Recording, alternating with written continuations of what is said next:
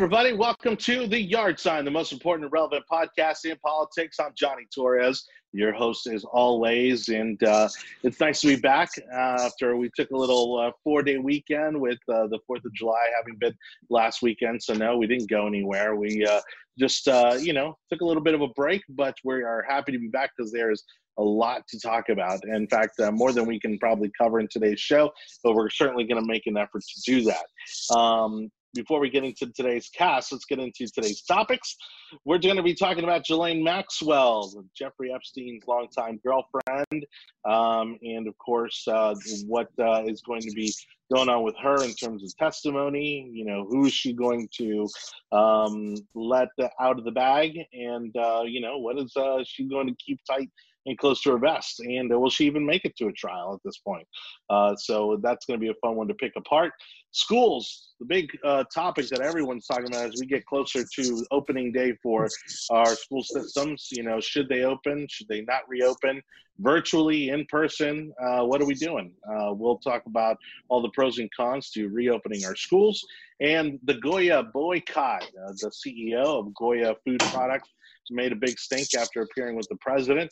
And we'll talk about how that, like many other liberal boycotts, is kind of blown up in their face. And to bring it home, we're going to be talking about a little bit of a local issue that's happened. We've got a brand new $96 million pier over in the city of St. Petersburg that has been pretty much taken over by protesters. And so we'll talk about the outcome of that and how that's affecting the community at large. And what does that mean for spending money on big projects like that going forward? All right, let's go over to today's cast. Joining me is a lot of Chris's. All right. Too many Chris's. That's right. Right next to me, Chris Verkylen. How you doing, bud? Hi, y'all. I've been recruiting actively recently. Got us a couple of new haters. Not none new fans, but more haters. So more viewers than the last. Hey, exactly.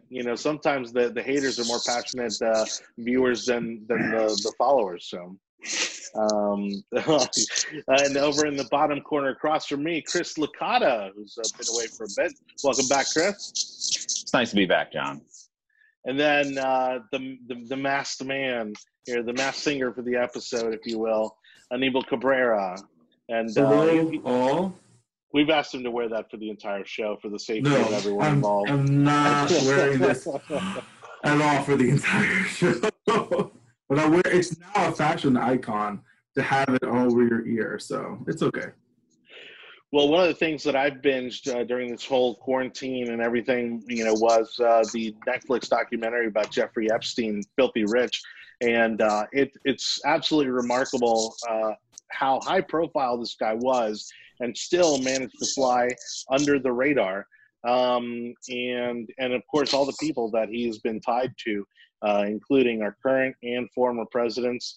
And so, as everybody I think knows by now, he was awaiting trial for a lot of the sex trafficking, and even some with minors that he had been accused of, and in that process, allegedly killed himself. And then, of course, even the documentary, brings into question as to whether or not he did kill himself. And so, fast forward to the summer of love, and now his girlfriend Ghislaine Maxwell has been arrested for being one of the co-conspirators and an accessory to a lot of the child sex trafficking that was taking place. And they've already got her on suicide watch. Apparently, they've got her wearing paper clothing, so she has no bed sheets, no actual clothing, so that of course she doesn't accidentally kill herself. Guys, we know a lot of the big names associated here: Prince Andrew, former President Clinton, lots of celebrities. Some are even saying Tom Hanks, which I think is maybe the most shocking one of all, and even current President Trump. Does this lady make it to trial? Does anybody get ratted out in this? I mean, in my opinion, I want to see justice for all these young ladies, that were affected by this guy for a period of 20, 30 years. But, does this truly take down anybody, out of all these big names that have been floated around? Is there someone that's going to go down for this hard? Anibal, go for it. I want to say so the theory is right now, and tomorrow she's actually going for arraignment to see if she's able to go get out on bail. And if theory shows it right, why would you put someone in jail or keep them in jail during this epidemic? So they're going to be fighting the fact that she's not a flight risk. She has too many ties to the United States. So why would she leave? And that's going to be the argument. Do I think she wins that argument? I don't think she wins that argument. I think what's going to happen is they're going to do a non-bail, and she's going to be able to wait this out in jail. I do fear for the fact that she will probably be something tragic will happen to her, and justice will then move on to the next person. Because if she goes, then you just allow conspiracy theories to run amok, and that's something we don't want to happen. We want legitimacy when it comes to it. Now there are the Daily Mail and the Star saying that she has almost like a dead man envelope, that if she goes, then she's going to let the whole thing just collapse and blow onto itself. But I'm looking forward to seeing how many people get knocked out of this. And these will probably be very prominent, and she's already said it, and they allegedly, through third-party individuals that know about the dead man switch, is that she has multiple politicians' sex tapes with these individuals. And this is just going to keep on developing if she does go to trial and it gets released, how much information. Just the arrest warrant alone was difficult enough for them to get her to prosecute her, because the District of Manhattan didn't want to do it until he got fired, and Burr had to put someone else in there. So it's so convoluted, and it's so conspiracy. But if she lives, a lot of people are going to go down. And if she goes, I don't know. I would be very surprised if anyone is taken down after. If she is suicided, then I doubt anyone's going to be taken. Well, Anibal, I mean, you've said in previous shows on other topics, that it's rare for us to see people in power go down, for just about anything. So really, to what extent is this going to be able to bring down some people of power? Like you said, I think right now the thing that's most anticipated and the worst thing that could happen for these people that committed these crimes is for these tapes to come out. But I think they should come out regardless. But the most interesting thing that you just mentioned, which I think people need to go back and look deeper into, is the fact that the prosecutor in New York was not willing to bring her to justice, and so while they were trying to make this out like Trump was trying to hide something else, and it had to do with all these other issues that Trump has had during his presidency, now that Barr actually put somebody else in there, now we were able to bring her to justice, and hopefully the victims of Ghislaine Maxwell and Jeffrey Epstein will actually get some justice at the end of the day for the crimes that were committed against them. Kylan, I don't think you've watched the documentary yet, right? But it's what's kind of your take on this? I mean, there's a lot of powerful people here involved. Is it one of those things that it should all come out, or do you think that this is going to get all swept under the rug? As per the status quo, I've got a eerie feeling that it's not going to be all brought to light. I haven't watched the documentary yet, but from what I've learned in the last few minutes about what you guys spoken about, I definitely want to now. I think the flight logs alone, people that we've seen who've gone to this island that we have every impetus to believe is a pedophile island, is alarming enough. I think that those people should be dissociated from just for being associated with Jeffrey Epstein. I think that if there's any way we can investigate this without Ghislaine Maxwell, it needs to be done. Unfortunately, I think she's one of the last surviving people that has evidence of what happened here. So I hope we have good people that are watching her, that are keeping her alive, so we can get the beans spilled in this one. Well, and I don't think we'd even be at this point, again, if the federal government hadn't gone in, raided the house in Palm Beach years ago, then raided the house in New York. Obviously, there's a lot of other complications, for his properties that were in other countries, including the island, that he has. But what's even crazier about all this, and I think it just goes to the sickness that is pervasive in someone who's willing to do this sort of thing, is the amount of evidence that is present, and I think Epstein knew that, and that's why, he took his own life, or someone took it for him, because there was just an overwhelming amount of evidence. And even in the documentary, they talked about all the hidden cameras that they had throughout all the different properties where he used to host his elite friends. Licata, you following this story, and do you think any big names go down for this? Well, yes, I think there's going to be some big names that come out of this. I'm personally not one to think that there's I don't know if this is what anyone else here has alluded to, but there's a global cabal of powerful players.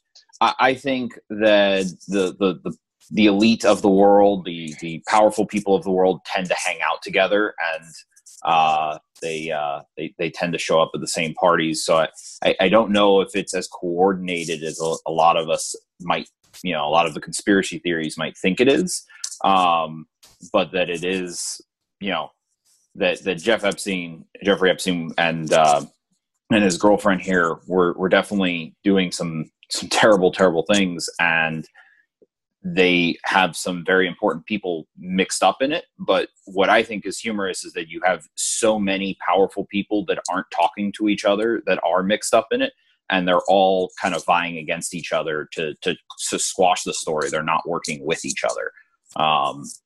That's my personal opinion of the whole thing. So, well, go ahead, Anil. I'm sorry. I have to agree with Licata that what you're going to see, just because there's a picture of someone with Epstein or with the girl with Maxwell, doesn't necessarily mean that they are guilty of the acts that they themselves took place in.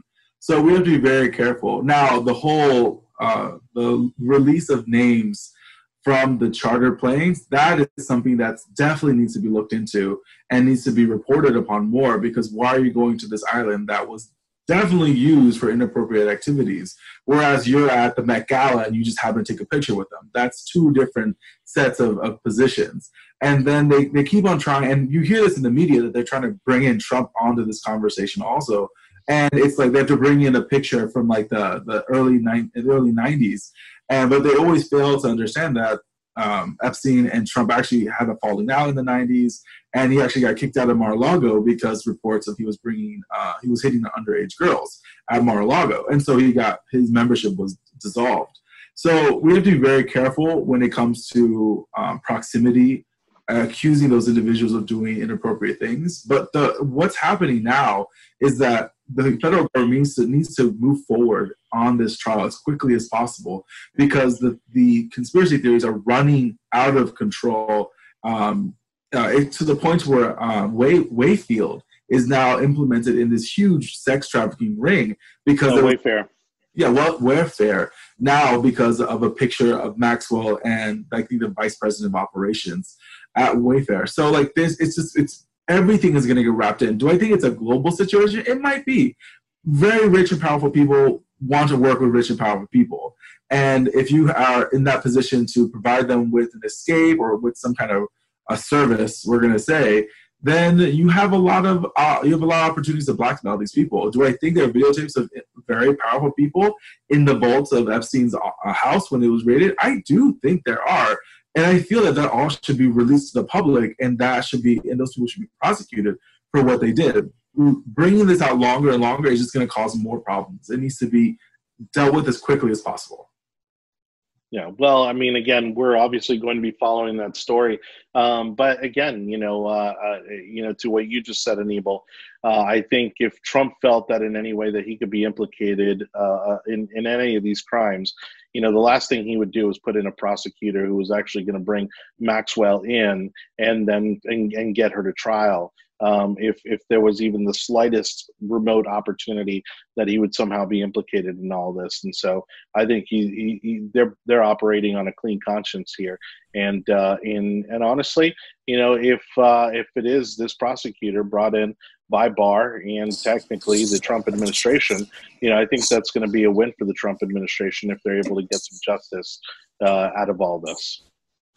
Yeah, let me jump right back in. I think the reverse is also true. I think we're going to hear, very lefty or liberal big names that probably have nothing to do with any of this as well. I mean, we're very quick, obviously, to say, yeah, Trump had a falling out with Jeffrey Epstein back in the 90s that the media is not paying attention to. I think there's other names. I personally just don't think this goes as deep as the conspiracy theories thinks it goes. Do you think the Clintons? Yeah. It's looking bad. It's looking real bad. Yeah. It looks. I wouldn't be surprised if this is the October surprise, that the release of the tapes and all this stuff. I wouldn't be surprised if this is the October surprise that tanks any kind of decent conversation that's had. I just wouldn't be. This would be the only thing I could think of that could tank a Joe Biden or even Joe Biden's running, not Bill Clinton. That's true. Well, Joe might be on there too. Well, one of the what's interesting is that in the documentary, one of the people that are pointed out pretty severely is Alan Dershowitz, who obviously is a big liberal icon attorney, and has represented very powerful people in all this. And whereas initially in the documentary they make it out to be like, well, he's just Jeffrey Epstein's attorney. Eventually, he gets to the point where one of the women say that she had relations multiple times with Alan Dershowitz and all this, and so that was one of the big names. But then he's still out there, and he's still out there doing his thing, and and why hasn't he been brought to justice and all this? So he did an interview just a few months back where he was confronted with these allegations. And he said, well, yes, I went there for a massage, but I kept my underwear on, and I don't like massages. And I'm like, this is disgusting. Like, these accusations need to be fully vetted, and it needs to be opened out to the public for these people to be shamed, ridiculed, and then brought to justice. Yeah. Well, like I said, we'll definitely be watching that story. And man, if it does end up having an effect on the election, I mean, that certainly is going to be a curveball that we didn't see coming. Now, let's talk about an issue that affects half of us on today's show, and the other half doesn't really care. But it's whether schools are going to reopen or not, come this August. I have a few teachers in my life, and they're all still getting prepared as if, schools are going to reopen. Obviously, the governor has made it clear here in Florida that schools are going to reopen. But what does that look like? And I think that's where we get into a lot of disagreements and a lot of different scenarios.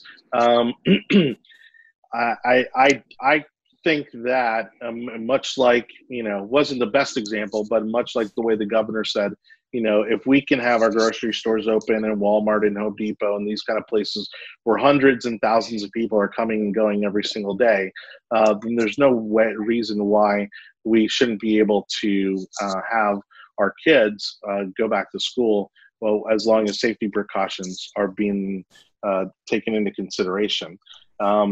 Now, I mean, how do you guys feel about it? I mean, I think we're all kind of more in the reopening of the state type of thing. Verkylen, I mean, do you see us going back to school, back to normal come August? I think we need to. I think there's no way the economy is going to rebound if we don't. I think it's untenable position to think that having schools open is an immense danger to our kids. It's already been shown in a lot of peer-reviewed studies, and we have a lot of evidence to suggest that 99.995% of kids are not going to have complications from this. Of course, we have the issue of grandparents in the home, which is also a rarity. We have the issues of parents who are immunocompromised, but we as society have to remember that we make our rules and legislations based on the vast majority. We don't make our policies based on the rare exception. What we do is we have programs and exceptions for those cases, but we don't dictate how society is going to be run because of that. So I've seen a lot of goalpost shifting here based on what we should and should not do. And, now we're seeing with the newspapers and the national news networks, they're basing Florida's failure, or you can see it's a hoax because it's all red state. They're blaming all red states. Basically, all the deaths are spiking in red states. Basically, everything has gone up and down in all the blue states, all the high density states like New York, New Jersey, Los Angeles. It's already run its course. It's already killed everyone there. And we have had this gentle upslope, and like we're kind of just, we're going up a little bit now, but like we're right now at today, we have 1/8 of the death count that New York does, 1/9 of the death count New Jersey does. So it's so dishonest to call us a failure, and so dishonest to say that this is a reason we should have our schools locked down and keep our economy closed. So I think we should refer to Chris, though, because you both have kids. I mean, tell me what you think about sending your kids to school if you feel safe about this. Yeah, I mean, to me, a lot of it is so it's interesting. I have two perspectives here. I have a 4-year-old, and I have a mother-in-law who is who's a middle school teacher. And so it's two very different perspectives. I think from one end, it's, my mother-in-law is older, we'll say. She's my mother-in-law. And, so there's a concern there of, right, the kids aren't going to catch it, but what about their teachers? What about teachers with seniority? Are those teachers thinking about putting in for early retirement? What does that do to the system as a whole? Like, I'm a public policy wonk, so, I'm just kind of looking at this like, okay, you could actually have a large amount of seniority teachers walking off the job the way we've had blue flu. That could be a problem, right? That could be a really serious problem if teachers don't feel that they're safe. I don't think it's a problem for the kids. As far as the way Democrats are attacking kids or anything, to me, I just chalk that up as the soft bigotry of low expectations. I have a 4-year-old who wears his mask all the damn time, all right, when he's out in public, all right, because he'll tell me, Dad, I wear my mask because I'm protecting myself from the germs. Now, I understand there's a lot of people that are like, oh, that's political, that's whatever. The point is that he's 4 and he gets it. You tell him, look, here's how you wash your damn hands. Here's what you do. And he goes, okay. He's he's 4 and he's able to follow these instructions. Now, for us who are grownups and like, okay, well, now hold on, where does my liberty end? That's a legitimate question. But for kids, especially for elementary school kids, look, if you tell them to wash their hands, they're going to wash their hands, especially when they see how concerned the grownups are. Kids don't really get rebellious until they hit the preteen years. And again, with a mother-in-law who is in the middle school age bracket, I think her biggest concern is her own health. And then do you end up with a hot spot of kids, kids are generally in the middle school, high school age bracket, generally swapping spit with 3 different people per day. It's just kind of high school. What kind of life did you have in high school, Chris? Hey. I went to a military boarding high school. Okay, the girls were on a different campus. Right? Let's back away from this conversation real slowly. But I think I will say this. I feel that it is necessary for schools to be allowed to reopen in August or whatever months nationally schools are allowed to open up. I think there is the administrators and the leaders have had months now to figure out how to open schools back up safely. It has been, in Hillsborough County, the kids haven't been back since mid-March. So that's been a very long time. And after seeing some other districts do polling, you're going to have 70 to 80% of parents sending their kids back when schools reopen. So I'm not really concerned with the children, honestly. And I'm not even really concerned about what's happening in the households of those children because their parents are making the decision to allow their children to go back to school with that form of risk. I am more concerned about teachers that are in the certain age brackets or they have underlying health conditions that need to be taken care of. And that's where the union needs to be taking place into this. If there's a teacher that's in their 30s, has no medical issues, and doesn't have a problem teaching that class with the possibility of getting sick, then they should be allowed to teach that class. If there's a teacher that is close to 60 years old, a year or two from retirement with preconditions, then that teacher probably shouldn't be in a classroom and should either be teaching. They should move them to virtual teaching because that's what's going to happen. You should be given the option, come August, are you going to do virtual teaching or are you going to do in-class teaching? Because that's where the option should be. Because some parents are going to be like, no, we have grandparents at home. No, we have elderly at home, or we ourselves have we have pre-health conditions. So our kids will be virtually learning until this dies down. Give people the option. You need to give individuals the option to allow the system to work itself through. The minutia that's being built now is that it's become a political issue, that Republicans don't want that Republicans want people to get sick, and that's why they want kids to go back. It's not a political thing. These kids need to be educated. You don't want to have school until there's a vaccine, which could take another year. Do you really want to have that conversation? It's stupid. Well, and if I can just jump right there, I think the other problem is, again, my son's 4, so he's going into VPK, so it's not necessarily, but he's been in daycare since he was 3 months old.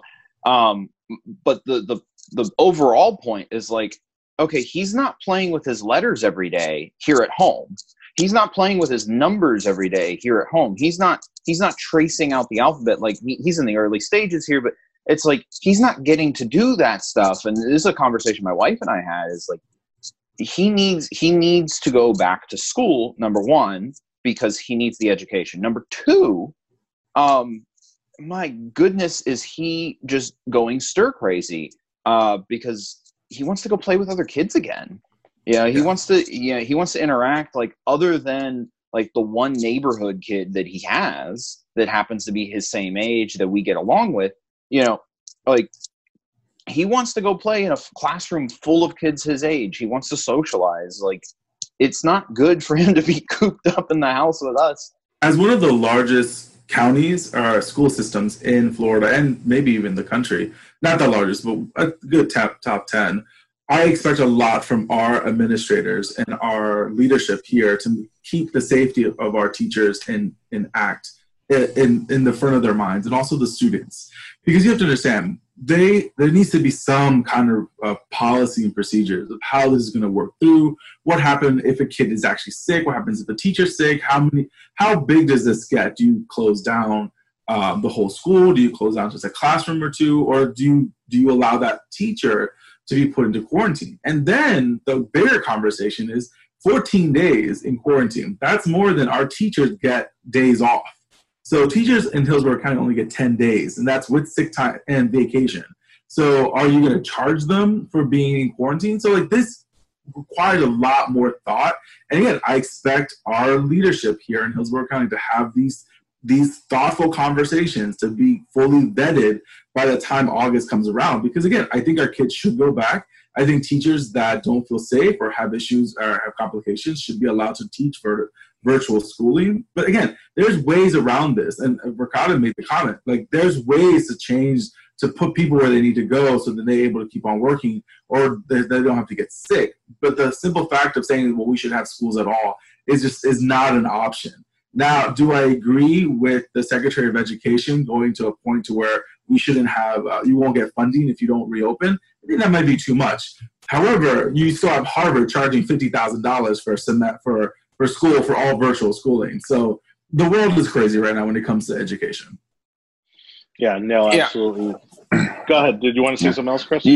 Yeah, I mean, I won't, I won't slander any institution that I might be associated with or not. But there are places that when this whole thing happened back in March, that they stopped providing services. They didn't even offer a virtual service, and they still continued to charge tuition into April, and that took some legal manipulation. But this is being quite the experience and quite the headache and a half. I agree with the Secretary of Education, where she says, because what it is that it's the same thing as the Minnesota, and they had riots, and Trump said, I'm not paying for that. Like you stood down your cops. Now, so if you're going to have blue states, or you're going to have certain areas of the country, they're going to say, no, we're not opening our schools. Then why are you getting a federal block grant for education? Like it's, you want me to flip the bill, but you don't want to provide the service for your people, and then you want to blame me for it. It's no. Well, I almost think that some of the blue states are intentionally keeping the schools closed so the parents can't go back to work. It seems like an intentional act to me in certain cases, because it's how it's being politicized.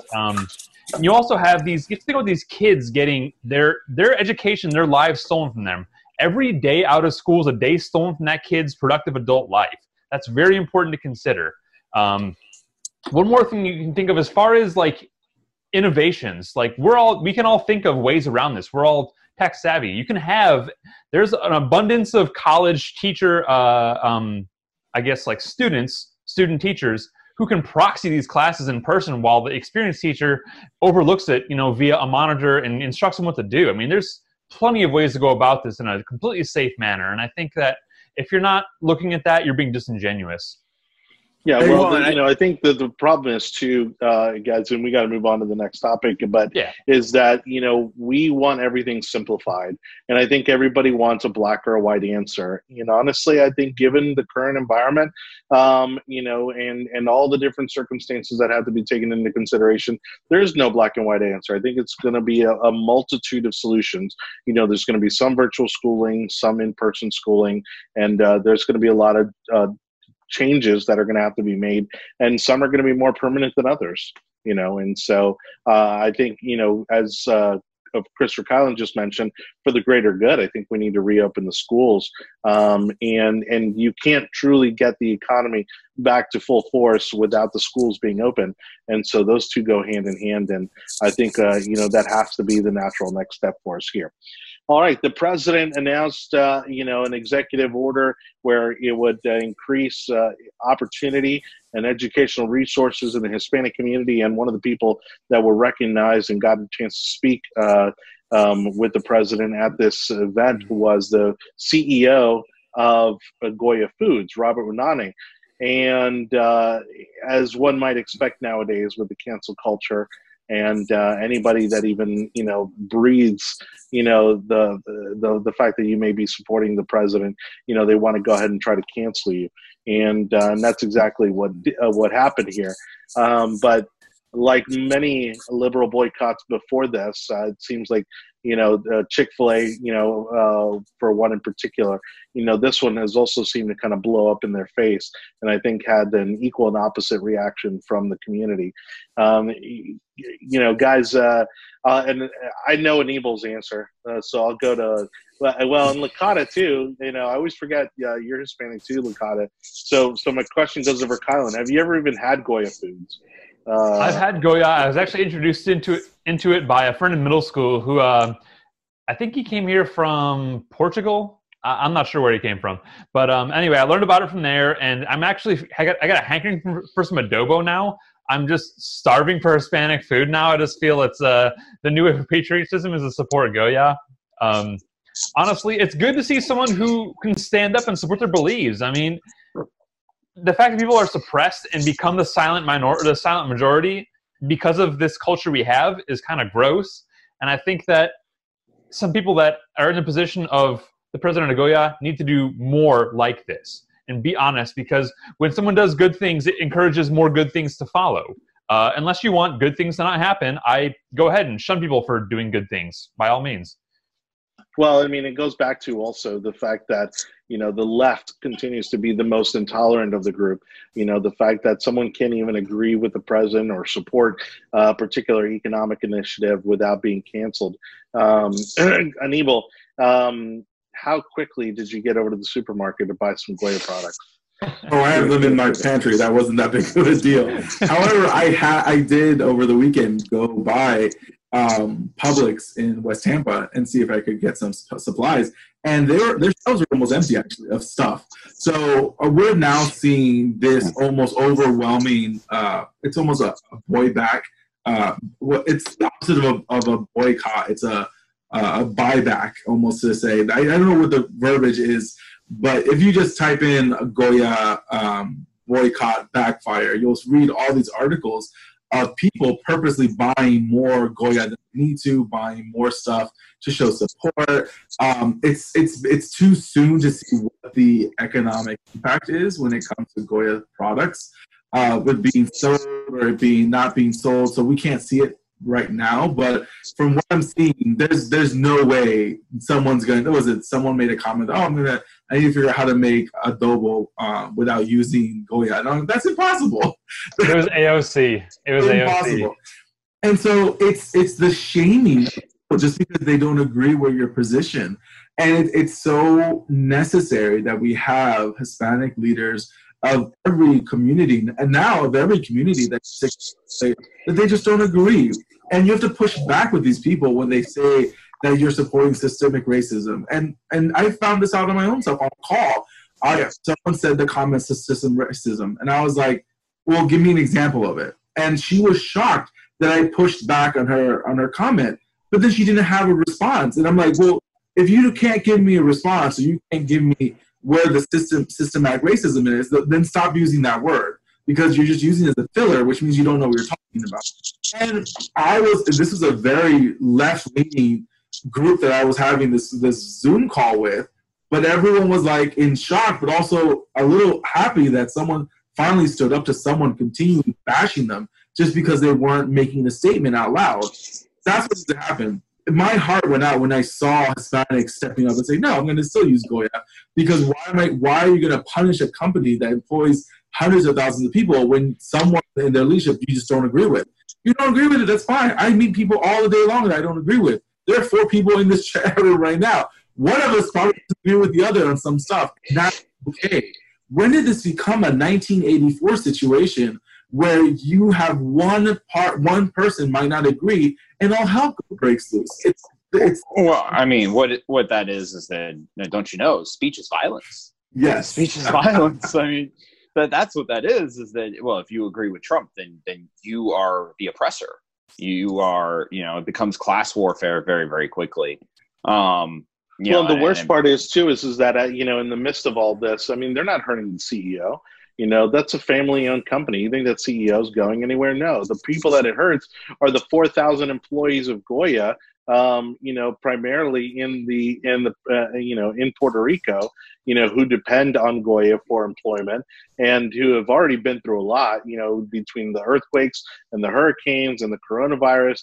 I mean, this is a territory that has suffered through a lot over the past 2 years, and so now to have their jobs attacked, I think there's probably no better rallying cry for the president among the Hispanic community than there was this, because again, one of the things that you don't mess with are Hispanic people's food, and they went right for it.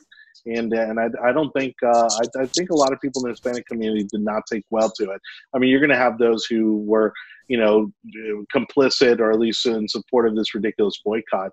But I think it did the left more harm than good in this situation. And it may push people, again, away from the left, who continues to be extremist and continue to go further to the left. And maybe realize that, hey, maybe these people are a little too far out there than I'm comfortable with. Well, this no longer gives us as like the 100-foot or 100,000-foot viewpoint of where politics is. It's my pantry that brings it so close to home that actually activates people. I'm like, oh my gosh, the Democrats want me not to use GOYA anymore because someone made a comment? That doesn't make any sense. And that's what makes people want to vote and makes people want to get involved in politics, when it's their own household that's being impacted by the government. And if you are going to be willing to silence people, again, the people, the AOCs of the world are the reason why we should be pushing back and why we are a republic, because these people think that they're the new, they have a bully pulpit, that they're able to quash people and make people bend the knee. I mean, seriously, when did the Democrat Party become like the last of American political families? It's absolutely ridiculous how difficult it is becoming to be just someone that has a different thought of mind to actually communicate with these individuals. Like, so irate, and you look at them and they're just spitting angry at someone they just met for no reason. Well, and I think, the way that a lot of people in the Hispanic community are going to take this is more of an attack on their culture from the left than them having any opposition. If anything, I'm sure that there's plenty of Latinos out there who are proud that to see someone of their culture, speaking, in front of the White House, standing right next to the president, that is a badge of honor, whether you agree with them politically or not. It's one of those things where, I think some people are going to take it as a sense of pride, and then for the left to come and attack that individual, attack that company and all the employees of that company, I think, again, is not going to bode well for the liberals come November. Let's go ahead and move on to the next topic and our final topic for the day to kind of bring it home. Before we do that, though, I want to thank everybody for watching. Don't forget to subscribe on YouTube. You can also subscribe to the audio version of our podcast on Google, Spotify, and Apple podcast platforms. We are talking about the continuation of the protests. Now, they've obviously kind of dwindled off, but they're still happening on a somewhat of a regular basis. What has transpired is that the timing of the reopening of the St. Petersburg Pier could not possibly have been worse. For one, barely anyone attended the grand reopening because of the coronavirus. And then on top of that, the protesters have kind of now deemed it as their unofficial headquarters. And they are meeting there on a regular basis, on a daily basis. They are meeting at the St. Petersburg Pier, something that is supposed to be a tourism attraction and a draw for the businesses of downtown St. Petersburg. The irony in all of this, as we already saw happen in Seattle and other liberal cities, is that the mayor really didn't seem to do anything or want to do anything about it until it came literally to his front door. And that's exactly what happened. The protests came to the mayor's front door, and arrests were made, and the protest was dispersed because, of course, what's good for you is not good for me, and obviously, he once it got a little too close to home, now he took issue with the protests. But is this a big misfire? By Kreisman, to kind of add to his list of misfires. By having opened this St. Petersburg Pier in the midst of not only the pandemic, but also these protests? Well, I'll start with this one because this is my hangout spot. This is where I like to go. Like when I'm having a bad week and I want to go have a nice dinner, or I want to go out to get a drink, I go to Beach Drive. I didn't go to the Pier before, but it's open now. I can go to the Pier. The last thing I need is to have my release from my hard week ruined by people shouting at the top of their lungs, interrupting my dinner, making sure I can't have a good time. Their point is that we don't have good lives, so we're going to put it in your face, make sure that you don't have a good life, make sure your life is more miserable, and you're just going to drive people away from your point. People are going to start hating you because of it. They're not going to coalesce to your point of view because you're screaming at them while they're trying to enjoy a steak at Park Shore Grill, for God's sake. And you're just hurting your own community more. St. Pete is a very progressive community. They have so many dollars flowing to the lower income and underserved parts of the community. And guess what? People aren't going to come here now and spend money so they can't get taxed and put into those programs anymore. You're shooting yourself in the foot, for God's sake. The majority of those protesters are not the ones that are taking benefit of the services that St. Pete is providing. It is I'll say it, the guilt-filled white American men and women that think that they need to be marching for a cause when they themselves have no cause. And it is very annoying as a person of color, honestly. And I hate using my ethnicity as a charge, but I think it's stupid and it's very offensive. I have plenty of African-American friends that think it's stupid what these white people are doing, causing problems and going into those neighborhoods and making it into a bigger issue.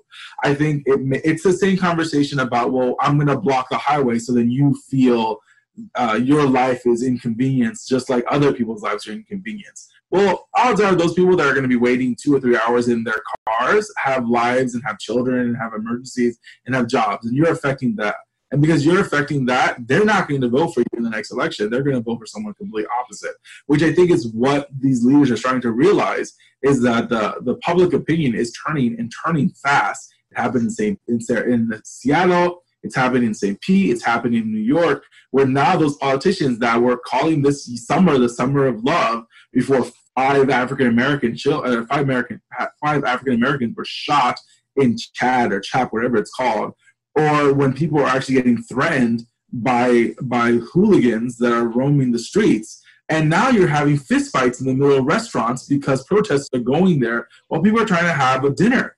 This is going to escalate, and the politicians are to blame for allowing this to continue to escalate. When these people are arrested and for trespassing or for causing a nuisance or for endangering people on city streets, and then those prosecutors do not file charges for them and let them go, you're allowing them, you are, what's it called? When a child... Enabling, yeah, you're enabling those actions and that behavior because you can't be an adult and fine them and charge them for what they need to happen. And again, you can have the conspiracy theory that these blue states really wanted Trump to go in there and really take over with the National Guard, which Trump didn't take the bait whatsoever. He's not a dictator. But they want him to be because they want him to ruin his reelection charges. But these protests, and now I was reading earlier, the protesters are 10 to 15 that they were meeting at City Hall every single, like twice a day the last 2 months. Now it's like 10 people. And so they wanted to rally around something else. There's 92, don't get me wrong. I have this conversation all day about how ridiculous $92 million was spent on that pier. It doesn't look like $92 million was spent on that pier. That's all I'm going to say about that. I think their original price tag was like $30 million, and we saw how quickly that ballooned. But the mayor of St. Pete has a lot of problems, from sewer seeping out into the bay to violence creeping back up because he doesn't want to be a leader. Yeah.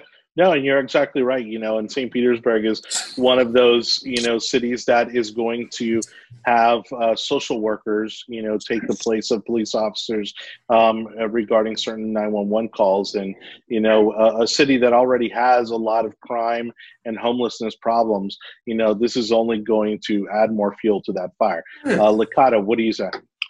Yeah, I'm glad you brought that part. Whoa. There we go. I'm glad you brought that part up. They are doing the community, officer, community liaison position, and they're doing a bunch of different things down in St. Pete. One of the things, though, that I take comfort in, and as a native to that side of the bay myself, is the fact that that's still in the 6th Judicial Circuit, which means it still has you still have a state attorney's office in Bernie McCabe that is going to prosecute everything, and we also live in the amazing state of Florida where you have a sheriff's office that can go into the city and can do what needs to be done. And it's a great thing for us to sit around, talk about, and can you believe the mayor's doing this? It's interesting. St. Pete's always been a very progressive city, a very art centric, whether that's the high arts or anything else. It's always been an art centric city, but it's only been democratically controlled for the last 6 years. And in 2021, I think that's going to come to an end. I mean, he's the first Democrat mayor, and they kind of swept. It's been a good first showing for them. It's not a good first showing, and I think one of the things we were talking about off air is that there are Republicans in the St. Pete City Council who are true St. Petersburgans. So, they're true, that they are very artsy, very progressive in a certain way, but they're still Republicans and they're still pro-business. And they don't want all of this other, you look at the past mayor, Rick Baker, who narrowly lost the 2019 election because they have odd numbered years elections in the city of St. Pete. And, he's not, your red meat Republican by any stretch of the imagination. So St. Pete's just a very interesting place. And I think everyone's waking up and they're going to go, okay, yeah, let's, we're going to go back to the Republicans here. And it's going to have electoral issues. I think we're going to see that also in Hillsborough. I mean, we have a big race now that's happening for the district attorney here in Hillsborough County, who is a Democrat at the moment.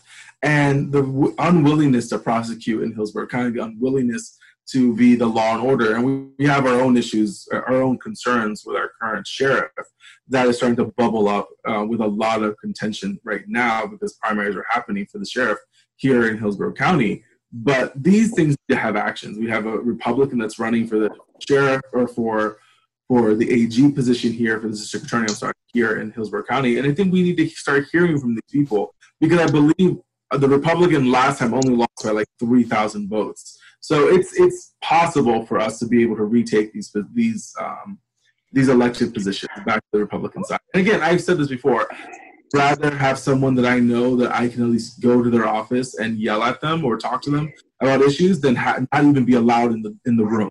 And so that's why they might not be the reddest of Republicans, or at least I would rather be dealing with someone like that than dealing with a Democrat and getting pissed off every single day because of not willing to do anything that I agree with.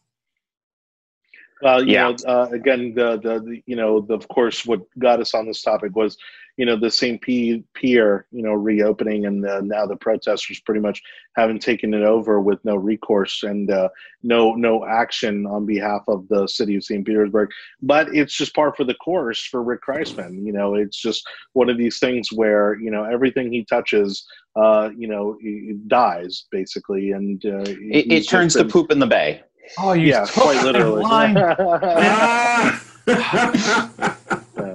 No more Chris Licata. It was a shame that we didn't have, I think, stronger candidates to run against Kreisman. But I don't think that's going to be the case. Come time for the next election, and I'm sure that the city of St. Petersburg is going to be happy to get rid of him. Yeah, if let me just jump in right there. I don't think Rick Baker, I don't think you were trying to say that, but I don't think Rick Baker wasn't a strong candidate. I think the problem in the 2019 election cycle there for Rick Kreisman's reelection was the problem of that race is normally nonpartisan, and in our hyper-partisan world, they both took somewhat partisan positions. Whereas in the past, the city has been legitimately nonpartisan in that weird, he's a registered Republican, but he's very progressive in a certain way. And he, it's a nonpartisan race. And that always tends to be where the center is. But not to go too far down that rabbit hole. Again, Baker was a great mayor. But he was a retread. I think people were looking for fresh blood, new ideas. And then, they tried to repackage him like he was the new Coke. And, we all know how that went. They tried to make him young and edgier, and it was horrible, horrible campaign. They made tons of mistakes. And again, I think they could have gone, with, hey, here's someone's experienced, it's stable, and knows what he's doing, get us back on the right track. Versus, let's try to repackage Baker into something that he's not. I agree. At the same time, I think we kind of own that, especially as young Republicans in a certain way, because I think I don't know if we have, we're trying right now in St. Pete with someone like Robert Blackman. We just don't have that young blood that's that liberal Republican socially liberal. I can see Chris twitching in my screen. I'm like, he's like, what is that? But it's like we just don't own that ground, and we don't have a candidate to run in that space. Guys, thank you so much for joining me. Again, a big shout out to the cast today.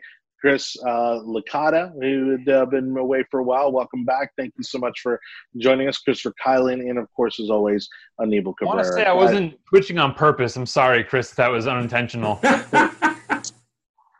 But we appreciate you for watching. Go ahead. Before we stop, we have to do the over-under on Ghislaine Maxwell, if she's going to make it or she's not.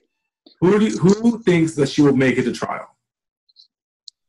I think she makes it. I think they have an impetus to keep her alive. I think that they will have hell to pay if she does not. So I'm going to say she makes it at least to the first couple of days of trial. I think she. Go ahead. I say that she does not get bail. She still is under arrest, but I do not think she'll make it to trial. I think her information will, but I don't think she will make it to trial. All right. Chris Licata abstaining in this particular situation, but I'll say she'll make it to trial. But I don't think she's going to be with us very long, and certainly not before. I don't think she'll be able to get any names out. I don't think she's going to incriminate anyone because, again, that list is very powerful that she has, and so it is. I'm sure she is. I'm sure she's more afraid of the people that she can incriminate than she is of whatever comes of this trial. But we'll see. Hopefully justice is served. And again, thank you guys for being on the show. Don't forget to subscribe to our YouTube channel, also to the audio version of our podcast on Google, Spotify, and Apple Podcast platforms. I'm Johnny Torres on behalf of the Yard Sign. We'll catch you next Monday, 7 o'clock. So long, everybody.